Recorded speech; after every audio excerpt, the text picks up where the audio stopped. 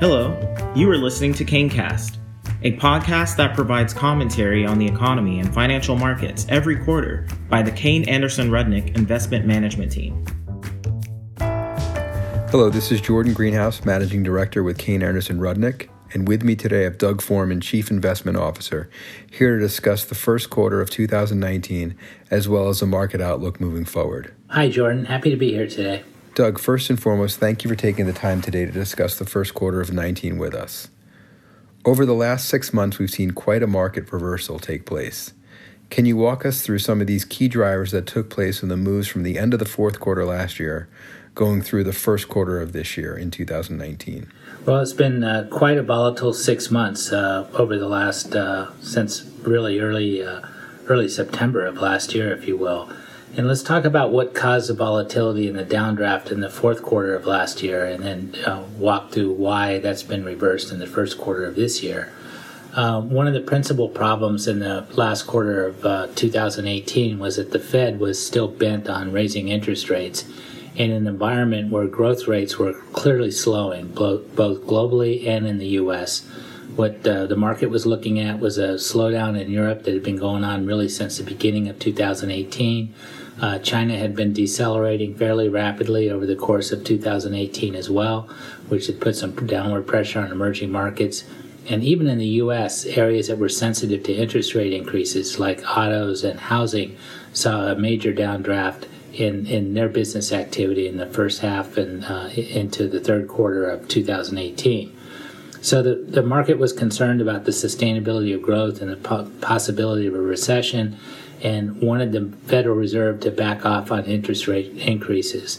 The Fed was somewhat reluctant to do this in the fourth quarter of last year, and culminating in their December meeting where they still insisted on doing at least 2 rate increases in 2019. So the market was not prepared for this, wasn't ready for this, didn't believe that the Fed was doing the right thing, and was very concerned about the Fed potentially pushing the U.S. economy even into a recession over the next year or two, given the interest rates activity that they were talking about. So that was the first and biggest problem. The second problem was that trade issues were still dragging on a lot longer than we and other investors thought, and really no resolutions were being made in the fourth quarter of last year. It wasn't getting any worse in terms of trade, but it certainly wasn't getting any better, and this has had a downward and deleterious effect on global economic activity as well, which further exacerbated slowdown fears. And then the third thing was, when third quarter earnings were reported in the October-November time period, it was pretty apparent to investors looking closely at the numbers like we do that business activity was slowing even in the U.S. So the robust activity that we saw in the first half of 2018, while activity was still okay, it clearly was slower than what we saw in the first half of the year, further adding to fears about a global slowdown and even a slowdown in the U.S. and U.S. economy. So the reason the market rebounded in the first quarter of this year so strongly was that these 3 factors really went the other way. So what you saw in early January was the Federal Reserve completely backed off on the 2 rate increases for 2019 and basically said we're going to do none in 2019. We're going to be data dependent. We're going to pause. We're going to be patient. We're going to wait and see, look at whatever terminology you want to look at. But the bottom line is the Fed was on hold. So this was good and in line with what the market was hoping and thinking that the Fed should be. So that really ignited the rally that we saw and started the rally in the first quarter that started in early January.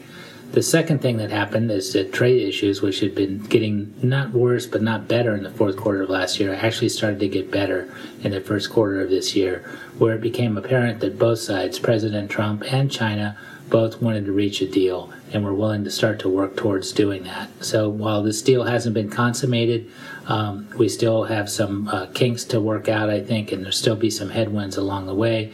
The fact is, at least the talks are headed in the right direction, and we made some major improvements, it appears, in the first quarter. That also helped improve business confidence and the confidence in the sustainability of the outlook for corporate earnings going forward. And the last thing we saw was fourth quarter earnings, which were largely reported in the late January through the middle of March time period. Fourth quarter earnings, while they weren't great in absolute terms, they were certainly better than what people had been fearing, given the slowdowns that we saw in these various markets. And so corporate profitability has continued to hang in there very, very soundly, even in a lower growth environment that we're clearly in today. So those are the principal reasons that we saw such a large rebound after a big sell-off in the fourth quarter, such a large rebound in the first quarter. Doug, on a global level, can you take us through some of the changes you are seeing specifically related to the slowdown we're starting to see in China, along with the ongoing concerns related to the Brexit situation? As I mentioned earlier, Jordan, China definitely slowed down during the course of 2018, and the country has taken some fiscal and monetary measures to try to at least stabilize growth here in 2019, and we think they're starting to become successful at doing that. But I think it's really important to keep China in perspective. The slowdown in China has turned their GDP from, growing at a high 6% rate to a low 6% rate, according to most economists' forecasts. That's still an enormous growth rate for an economy of China's size, which is the second largest economy on the planet these days. So China, in any absolute sense, is still doing extremely well. In fact, every year they are producing the equivalent of a new Netherlands in terms of GDP within their own country. So this is an area that's still growing by any absolute standard, although clearly the growth rate itself did slow last year. As I mentioned earlier, what we're seeing this year is we're starting to see some stability.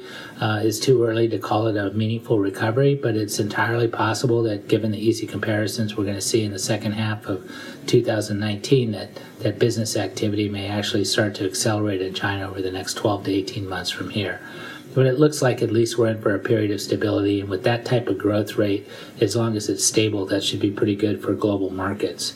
Brexit, on the other hand, has continued to drag on. It's been 2 years plus in the making. Looks like now it's going to be delayed even further into 2020 possibly.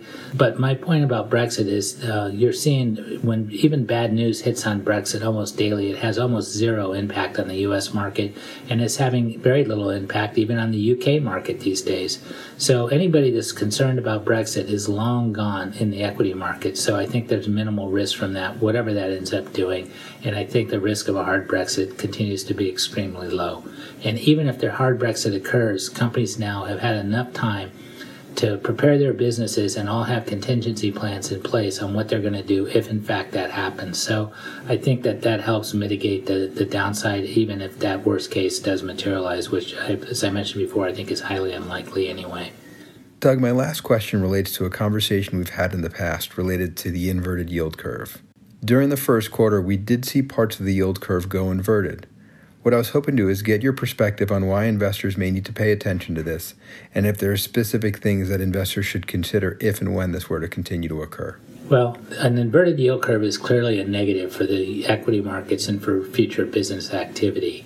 And the reason I mentioned to most of the clients that have heard me speak at some of these client events before is that, nobody's going to borrow money at, say, 3% and loan money out at 2.5% and take credit risk. And so when the yield curve inverts and short-term interest rates are higher than long-term interest rates, that's the business proposition that lenders are faced with. So of course they shut their lending doors, and ultimately that has a negative impact on business activity as people, small businesses and others that are relying on credit for working capital and starting businesses get shut down and unable to obtain funds. So, many fixed income pundits will talk about the technical reason the yield curve's inverted, and why it doesn't mean anything because it's all technical. To me, it misses the whole point. The point is, if in fact the yield curve's inverted, lending is going to slow, business activity will slow. It takes time. It doesn't happen overnight. It usually takes about 12 to 18 months to actually be felt in the real economy, but it is a leading indicator to be very concerned about if in fact it inverts. Now, what we saw at the end of the first quarter was the 3-month T-bill, which is what the Fed controls, was higher than the 10-year Treasury, which is controlled by the marketplace. So that's a negative sign. But remember, the 3-month is largely controlled by the Fed. So if this persists and if this continues, I think the message of the market is that the Fed is still not where it needs to be in terms of interest rates, and it should lower rates even a quarter to a half point so that the yield curve starts to steepen back up and get more normally shaped so lending and business activity can continue unabated. So time needs to pass. It's gone in and out of conversion a few times over the last 6 months. But I think the key is the Fed's not likely to cut rates unless this persists for 3, 4, 5 months in the future. And that's debatable whether that's going to happen or not. So it's something to keep an eye on, but it's not the end of the world as of right now. Once again, I've been speaking with Doug Foreman, Chief Investment Officer of Kayne Anderson Rudnick, on his thoughts for the first quarter of 2019, as well as the overall market outlook. Thank you, Doug, for the time and valuable insight you bring to the KayneCast listeners. Well, thanks for having me today, Jordan. KayneCast is the official podcast series of Kayne Anderson Rudnick Investment Management.